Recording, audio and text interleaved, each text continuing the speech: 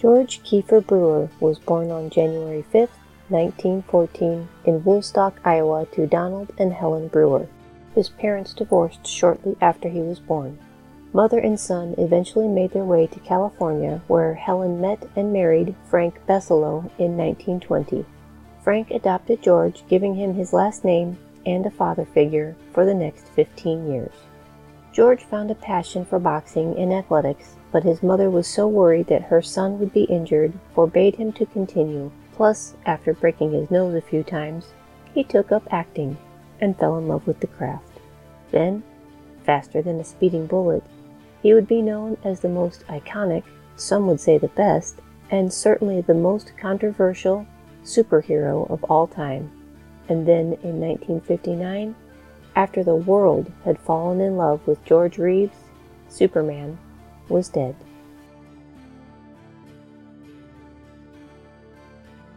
Welcome, my name is Elizabeth Bougeret, and I'm that person when studying the many facets of history likes to peek behind the curtain, investigate hidden passages, drop into the rabbit hole, or dare to walk in the shadows, because we all know that's where the good stories can be found.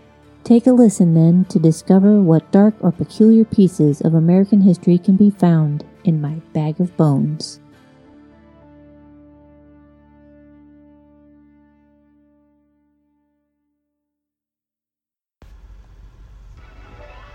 The United States Treasury Department presents The Adventures of Superman.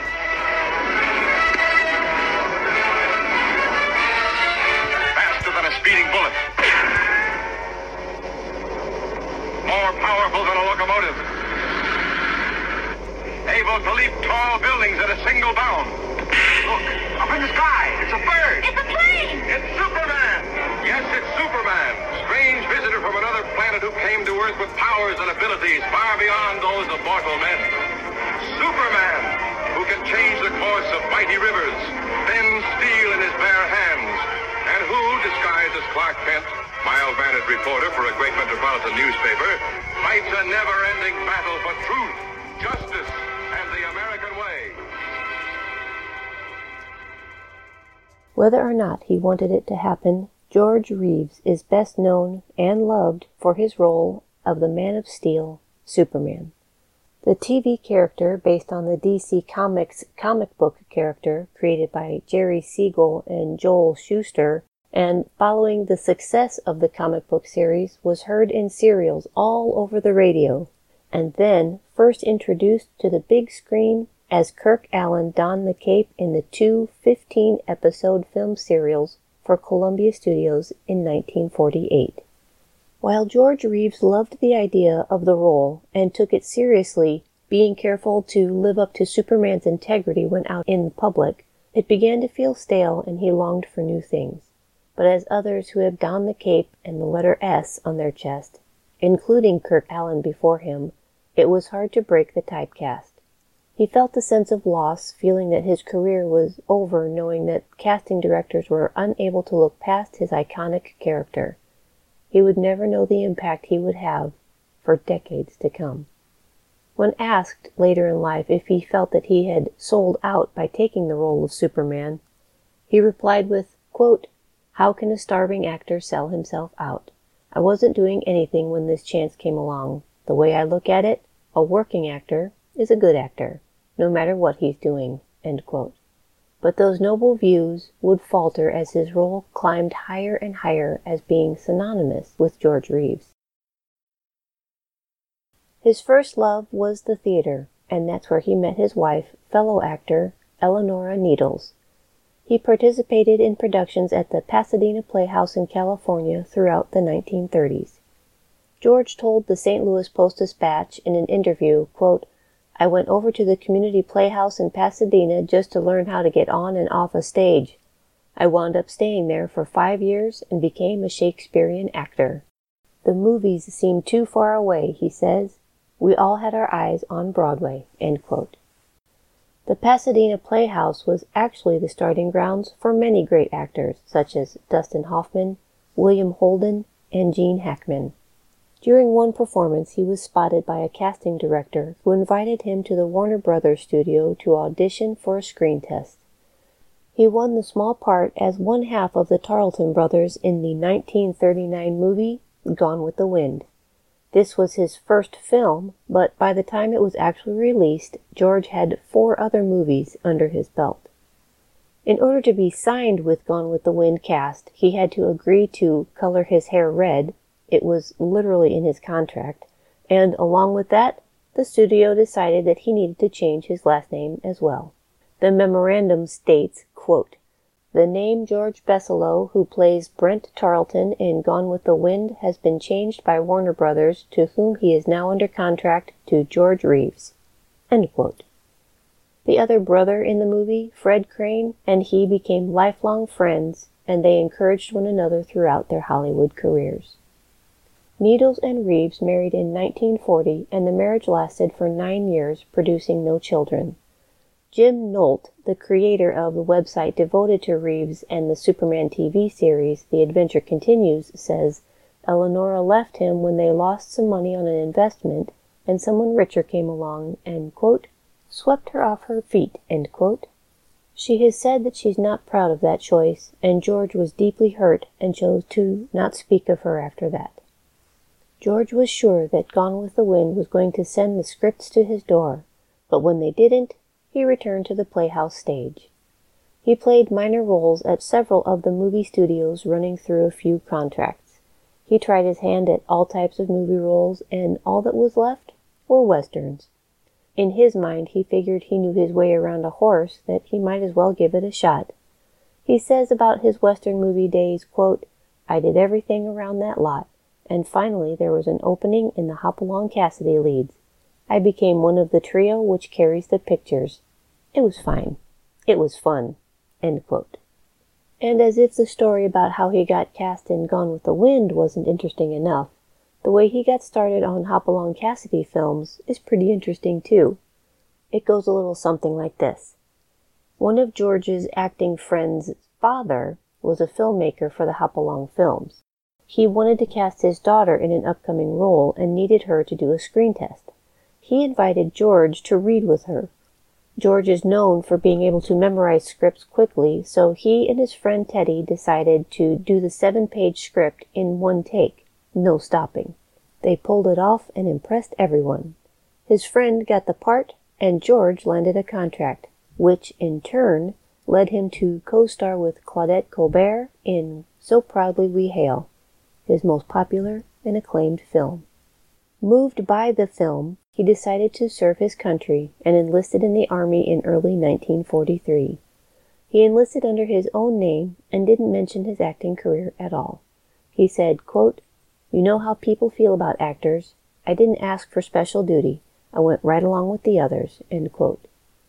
But soon they discovered that he was an actor and asked if he would be interested in doing some acting work.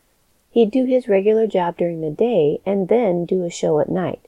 This went on for a while, and soon George mentioned, quote, "It could have been all right, except that I couldn't do both jobs well. So I asked that I be assigned to either one, wherever they thought I'd fit best. But it was all strictly GI, with no one getting any publicity," end quote. So George traveled around with the Entertainment Corps and performed in various shows. When George returned after his 3 years of service, he came home to a very different Hollywood. The movie industry had changed, and the studios were getting very stingy with contracts, so George essentially started over from before his success with So Proudly We Hail. He was only cast in bit parts and B-movies. In 1949, he was cast in the lead role in a low-budget serial from Columbia, The Adventures of Sir Galahad. The Reeves had fallen on financial hard times, so George took on the side work of digging cesspools. It all started when he needed his own cesspool dug out and offered to help the guy doing the job to save him some money. He didn't mind the work. He noticed that one of his neighbors was going to need his cesspool dug out as well, so he offered his services. In an interview with Long Beach Press-Telegram, he said, quote, "I'm not one of these 4-figures-a-week actors. Don't get me wrong, I'd like to be. I can live on what I make, if I work regularly. But when 5 months go by and no movie job comes up, you begin to worry a little, especially if you have a wife to support and a 1-acre estate to pay for, end quote. This, however, is about the time that his wife he had to support failed. He needed a break, so he moved to New York for a brief time. There he did some live television dramas and some radio programs, but when he was called back to Hollywood in April of 1951 to be cast in Rancho Notorious, he didn't think twice. Another supporting role came after that, but then the audition for the 1951 film Superman and the Mole Men, and he was cast as the Man of Steel himself. When he was first cast, he told the St. Louis Post-Dispatch, quote, "I said, 'Superman, what's that?' I'd heard of the comic strip, but that's all I knew," end quote. The film turned into a 25-part series, which would turn into more several seasons. Television was still considered lowbrow at the time, beneath the dignity of movie stars, so George was feeling a little discouraged. His co-star Phyllis Coates, who played Lois Lane in the film and in the first season, had said that George sat down beside her and said, quote, "Welcome to the bottom of the barrel," end quote. But in a matter of weeks, Superman became a household name.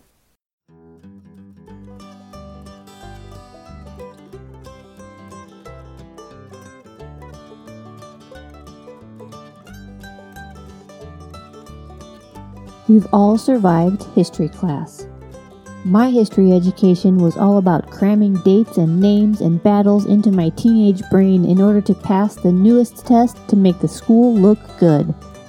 I didn't really enjoy history until I was able to revisit it and see that history was made up of people, just like me. They had struggles, they had joy, they had sadness, and they felt victories. It became so very real to me. And now I'm on a mission to revisit as much history as I can. Hello, my name's Elizabeth Bougeret. I'm a full-time author and a full-time traveler, and I would love to share what I'm learning with you. Come with me. See my sights and stories as I go. I love history now, real history, not just the dates and battles, and I've discovered that others do too. So I've created a group in Facebook, and I'd love for you to join me on my travels and adventures. Let me reintroduce you to a history that's made up of people, places, adventures. I'll even throw in a few battles for good measure. If you love American history with a side of travel, I'm sure you'll enjoy this group. Join me over there. Search the Facebook groups for History Revisited, I'm the one with the blue feather, or type in historyrevisited.info in the search bar and then join in on the adventure. And so I can be sure to welcome you properly, be sure to say hello.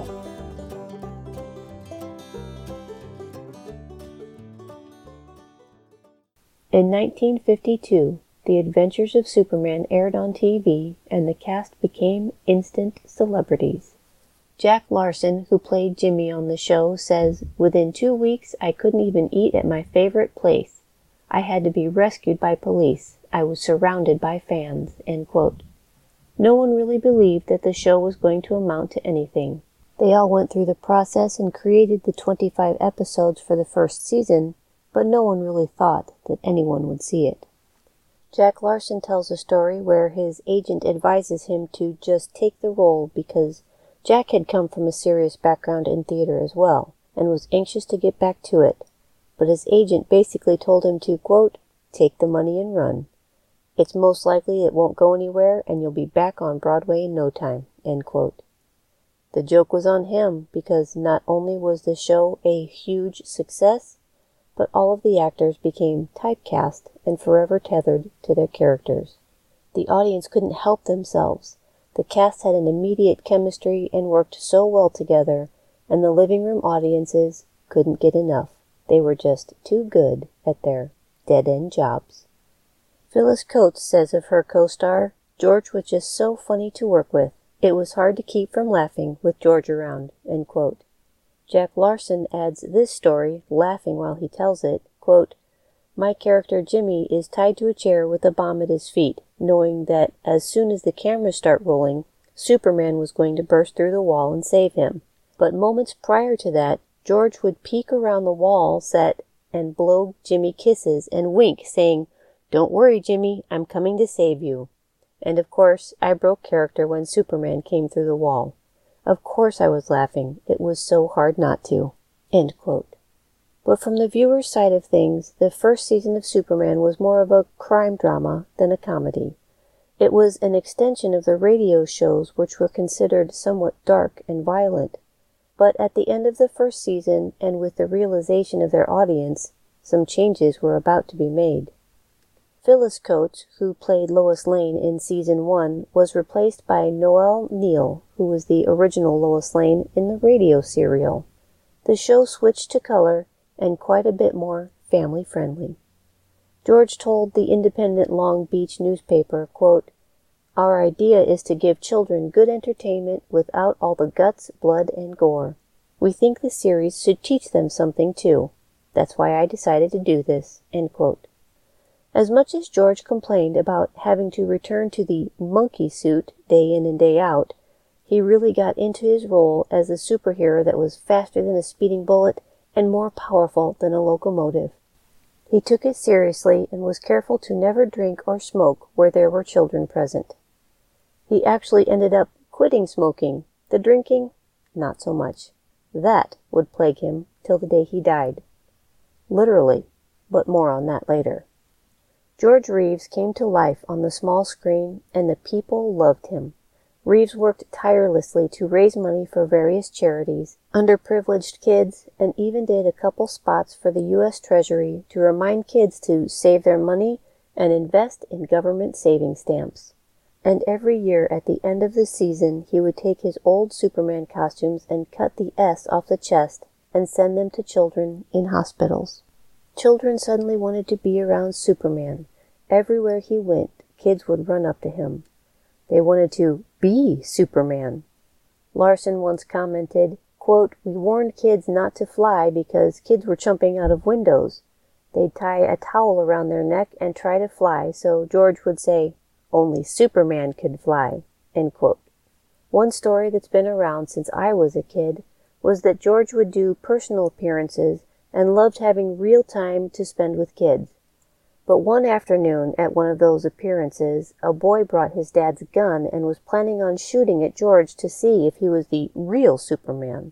The story goes that instead of George going crazy or running away, he convinced the boy to give him the gun because, sure, the bullets would bounce off his chest, but they might ricochet off his chest and harm someone else. The boy handed over the gun. I'm not sure if this is a true story or not, but it would explain why George never did public appearances in his Superman costume. He was always afraid that someone would try and shoot him, just to see what would happen. And for that reason also, even though George was an avid gun collector, he was adamant about not keeping live rounds in his house. Again, from the Post-Dispatch he says, quote, "The burden is not a light one. In fact, it's a frightening responsibility. I can never go into a bar or smoke a cigarette because Superman doesn't do those things. And I can't get into arguments in public. And like champion prize fighters, I'm always beset by some character who wants to boast that he took a poke at Superman." End quote. He was always a gentleman to everyone, Phyllis Coates would say. He would stand behind the camera making faces at the cast members to see if he could get them to break character. George tried to do most of his own stunts, including being wrapped in chicken wire to make it look like he was flying, until one afternoon the system broke and George fell into the studio floor 30 feet below. He determined never to do that stunt again, which is why you only see him leap into and back out of windows instead of any flying scenes. The hours were long, and he worked for low pay even though he was the star. He was only paid the weeks of production, which was only 13 out of a year, filming 2 episodes every 6 days. That's a lot of jumping off ladders, bouncing out of windows onto mattresses, busting through walls, being dropped out of flying rigs, and fighting the bad guys. But he loved it. His smile and charm were genuine, and he connected with his audience in the new-to-the-medium breaking of the fourth wall. Winking at his unseen audience or clever sideways glances, allowing the audience in on his little secret, really sealed the deal. George Reeves biographer Jim Beaver once said, quote, "He had an innate ability to take seriously something that kids took seriously, and at the same time connected to the audience in a way that let both children and adults feel like they were in on the secret. It was his persona that not only were we privy to his secret identity and all the other secrets that grew out of that dynamic, but that somehow or another we were connected to him and that he knew us. He knew we were out there, and he made us feel like we were a member of the club that nobody else was privy to. There are a lot of other superheroes and TV heroes who don't have that. It's a gift that Reeves had that only a few actors are blessed with." End quote. The show was syndicated once ABC got on board, and their fan base quadrupled. It was more expensive to shoot in color, so they churned out fewer episodes. But now, more than ever, George Reeves is Superman. After a few seasons, George started feeling the pressure, or perhaps feeling trapped would be more accurate. He longed for the stage. He longed for a new movie deal, and he wanted something different. Even though he had thousands of fans, and many more that hadn't even been born yet, he felt the slump in his career down to his soul, and knew that he was typecast as the superhero, and it soured his Superman legacy. George would say, quote, "You have to get used to being laughed at, and they have to laugh at yourself a little. At first I wasn't too sure about doing the show, but any actor likes his own series, though it means identification with one character." End quote. But he was also very aware that because of his opportunity to play the superhero, he may very well have been a B-movie actor for the rest of his days. He told a newspaper in Tennessee, quote, "Until I got my cape and badge of courage, I was never the height of success." End quote. In 1956, George Reeves made an appearance on the Perry Como show and was scheduled to sing a duet with Tony Bennett while playing his guitar. He was quick to point out to one journalist, quote, "You know, some people may not be aware of it, but I've done other things besides play Superman." End quote. In 1958, The Adventures of Superman ended its run, leaving the entire cast and crew out of a job. After 104 episodes, the Superman soundstage was going dark. George had high hopes for his future as he created his own show that he developed for television called Port of Entry. This was going to be his new beginning. He already knew that he would have trouble finding work. He is Superman, after all.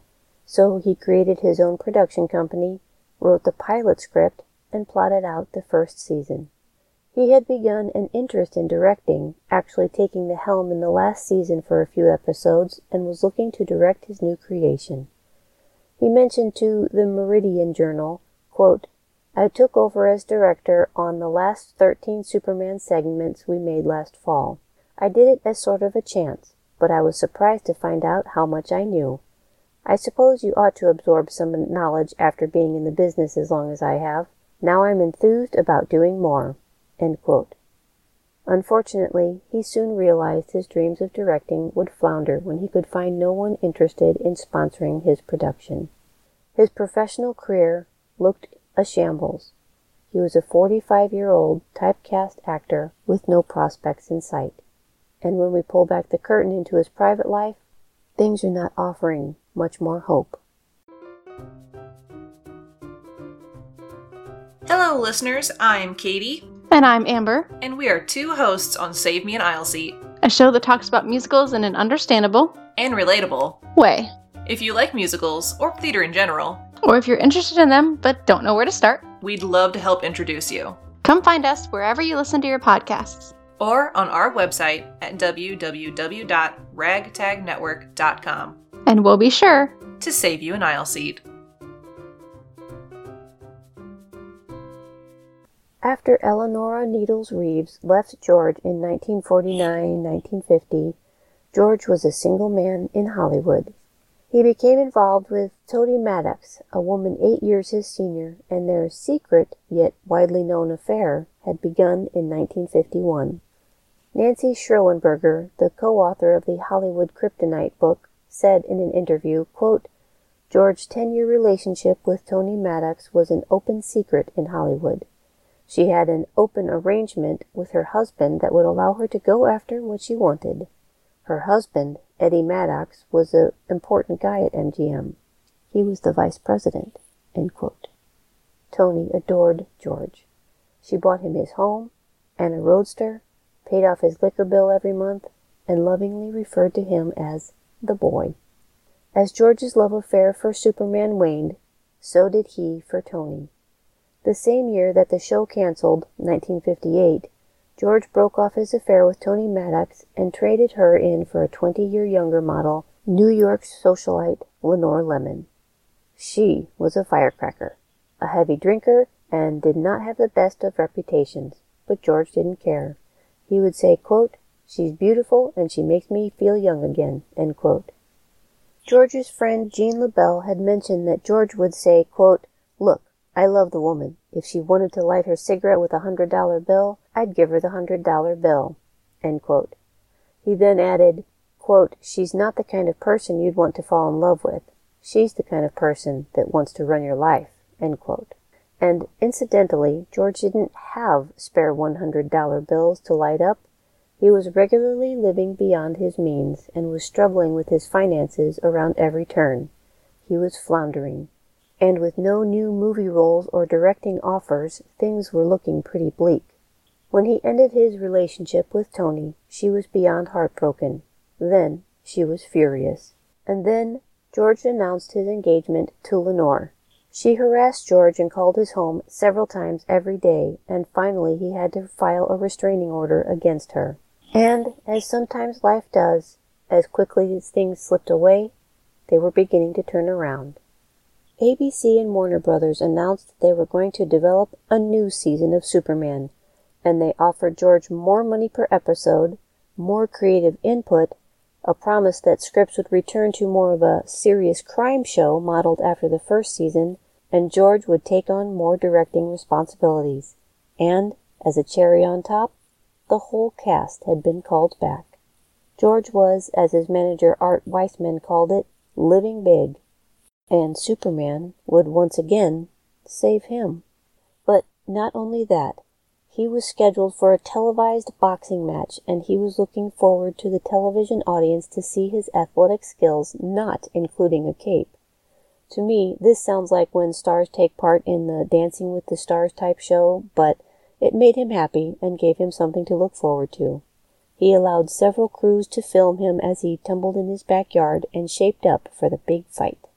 With Superman returning to television, it created a new publicity tour because the rights had just included Australia as part of the new syndication, and there were thousands of new fans ready to meet the Man of Steel. George and Lenore had planned on piggybacking the publicity tour on the tail end of their honeymoon. Things were looking up. His relationship with Lenore Lemon was a bit precarious, though, because they fought constantly. And while publicly the engagement was in full swing, in private George admitted to close friends that he wasn't so sure. And then on June 16th, 1959, it all came to a screeching halt. George Reeves was dead.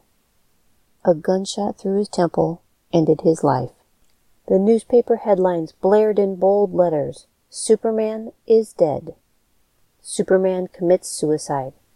TV Superman, out of work, kills himself.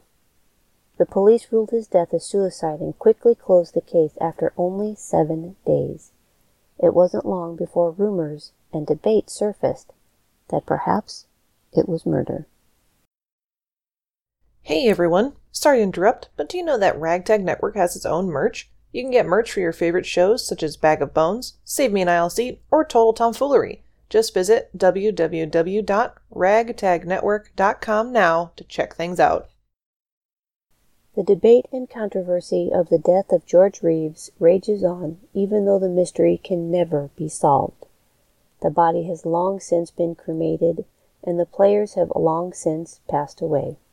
The night of his death, all that were in Reeves' homes were beyond inebriated, so much so that the police had difficult time getting straight answers from their questioning, but they all held to the same story. George had gone to bed while uninvited guests partied downstairs. He donned a robe and came down to complain, but inevitably joined them in a few rounds of drinks, and then, pouting, went back to his bed. They heard one gunshot, and when neighbor William Bliss ran up to check on him, he was dead. George Reeves lay upstairs in his bedroom as if he had been sitting on the edge of his bed just prior.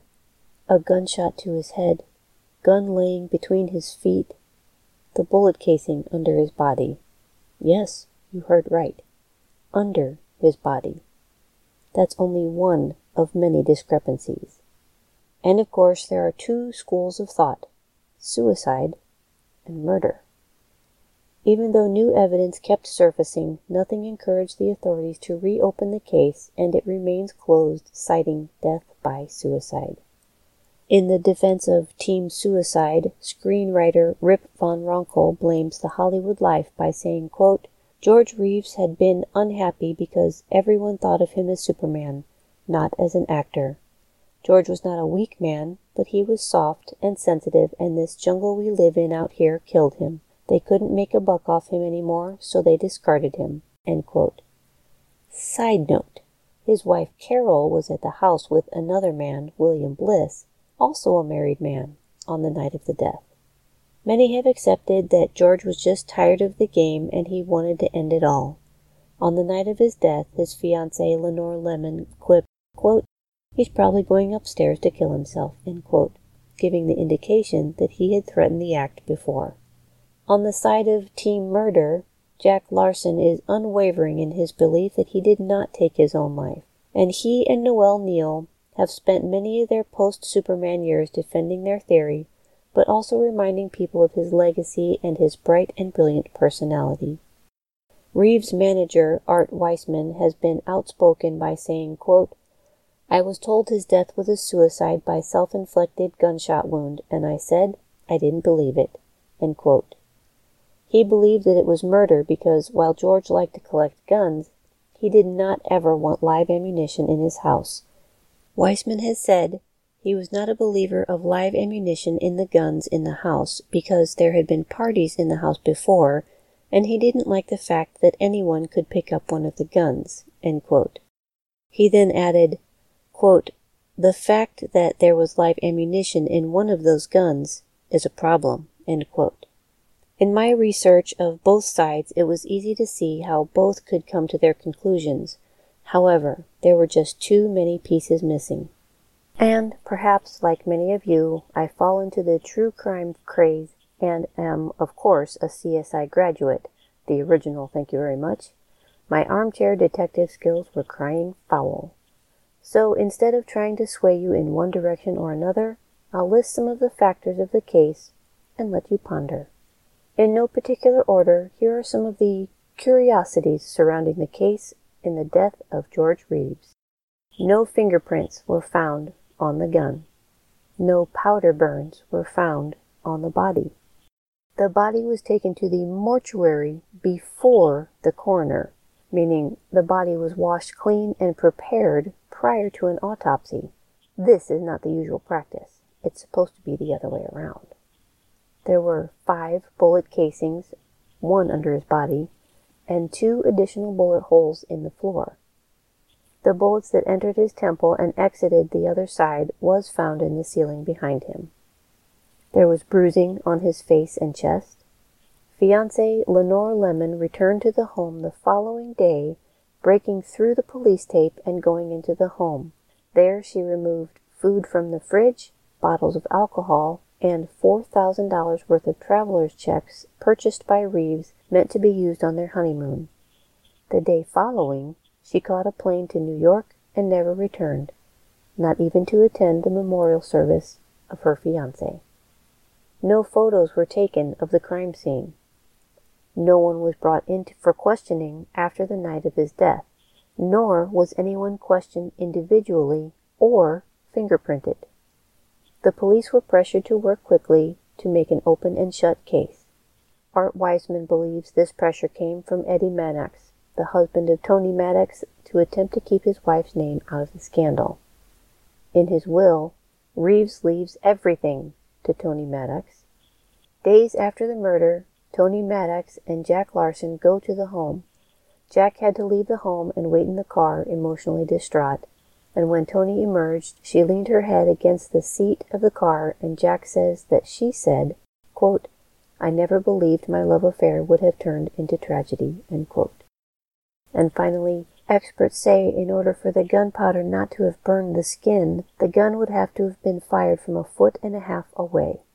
If his body had been sitting on the edge of the bed and shot in the temple, it would have most likely fallen forward and not back onto the bed as he was found. And finally, the angle of the shot to the head indicated that his head was tilted in a way that the single bullet caused the skull to crack like an egg.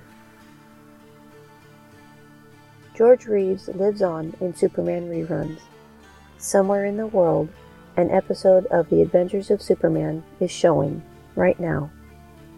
"I wish I knew if I had any adult fans," he had once mentioned to a crew member. He did. He did, and then the children that watched him grew up to be the adults that introduced their children to him. It's sad that he couldn't have lived long enough to see how important his role was in the baby years of television. The creation of the television series, the invention of a superhero, live and in person, and the pride of being an American, instilling the values of truth, justice, and the American way, and also that people are people. The impact he had on thousands and thousands of children everywhere, with new fans being added regularly. And hopefully, maybe even adding a few more of you, O youthful listeners of Bag of Bones, being introduced to Superman, George Reeves style. The Superman who showed others how it's done. Oh, that's right, I said it. Meet me over at the Bag of Bones Facebook page to defend your Superman.